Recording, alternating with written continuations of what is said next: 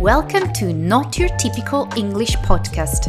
Join Kristin, Miriam, and Bea, your English teaching hosts. Dive into engaging conversations beyond textbooks, exploring idioms, phrasal verbs, and unique vocabulary. This isn't just your typical English class. It's a fun, memorable journey through language, culture, and daily life. Whether you're learning English or just love languages, buckle up for an amusing experience in Not Your Typical English podcast.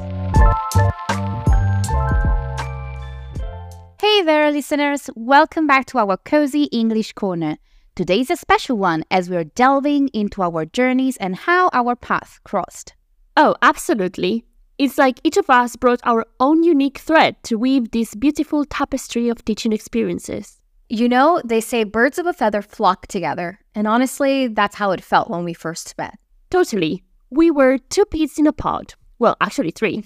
All sharing this unwavering enthusiasm for teaching English. And we were all in the same boat, navigating through our career shifts, finding our footing. Right, and that's probably why we get along. Yeah.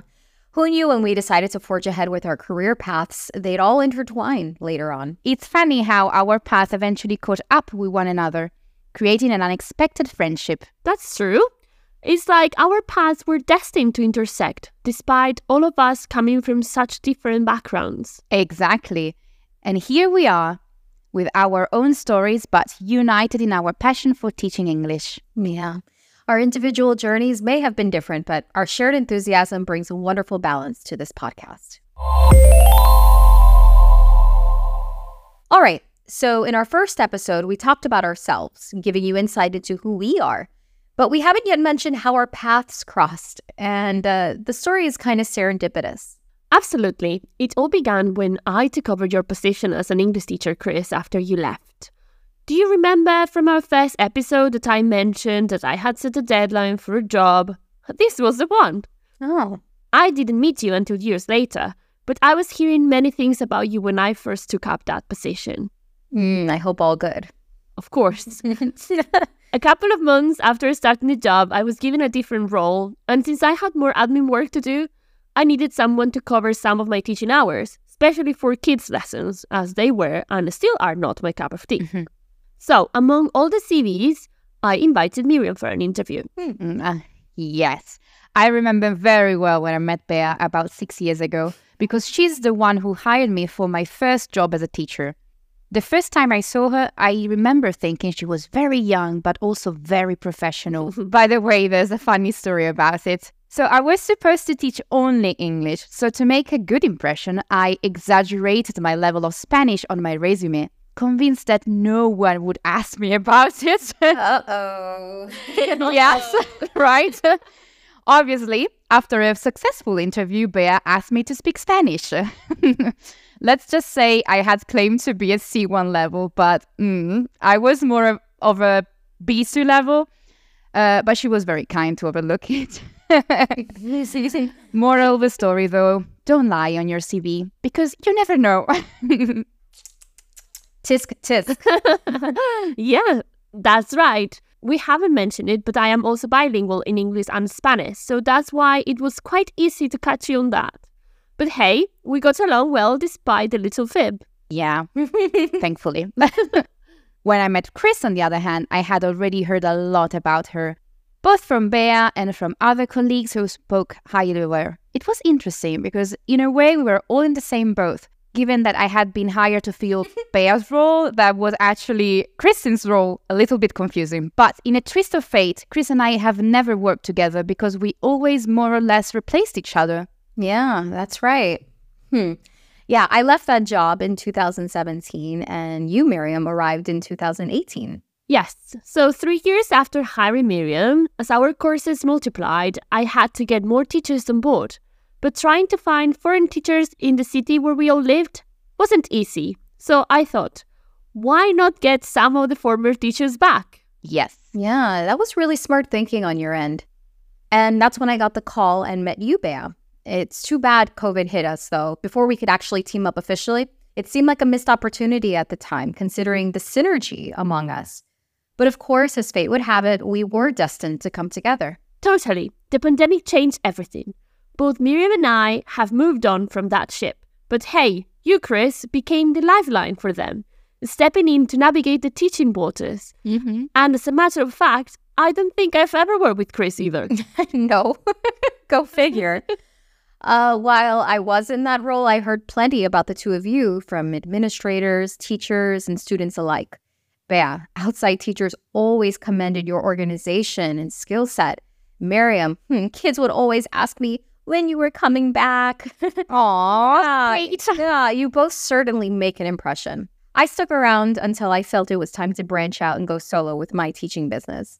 And here I am again, collaborating with you ladies. Talk about forging ahead through obstacles. It's so interesting how our paths kept overlapping. Right. As you said before, Chris, birds of a feather, huh? But it's okay. Even though we have never worked together there, we have found our own way to create an unexpected alliance that enrich our experiences in the world of teaching. Like two peas in a pod, navigating through the ups and downs, even if it hasn't been in the same boat. Chris, I don't remember. When did you meet Miriam? Well, I was first introduced to Miriam when I came to the office to see you, Bea, to discuss coming back to work with all of you. Then at some point in late 2020, I went to dinner with some of the coworkers and Miriam joined us.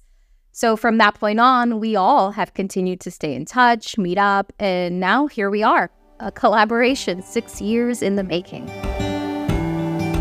Hey guys, let's talk about something that confuses many learners. Past simple versus present perfect. Oh, absolutely. They can be a bit tricky to differentiate, right? Definitely. So the past simple is all about actions that happened at a specific time in the past. Like, I left that job in 2017. Right.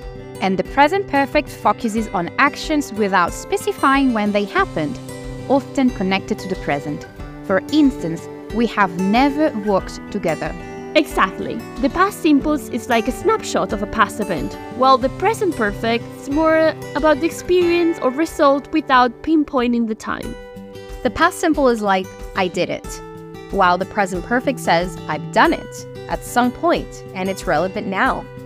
And learners often mix them up, especially with those time adverbs or markers. Oh, definitely. Sometimes a small word changes everything, like last summer for past simple or ever for present perfect. Yeah, those subtle variances make a world of difference in English sentences. Spot on. But hey, mastering these nuances is all part of the English learning journey, isn't it? Absolutely. Practice makes perfect, they say. Keep practicing, listeners. Step by step, you'll get closer to understanding these kinds of grammar riddles. Alright folks, let's unravel the meanings behind the phrases we have just tossed around. Are you ready for some insights? Birds of a feather flock together. This phrase suggests that people with similar interests or characteristics, like us, often group or associate with each other.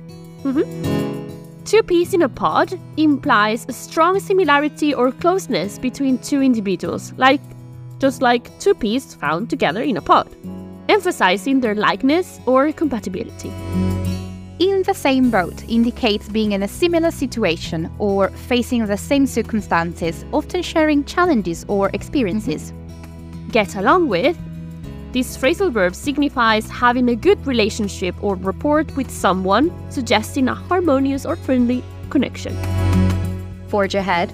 Well, this expression stands for the act of moving forward or progressing with determination, particularly in spite of obstacles or challenges. And then we have catch up with.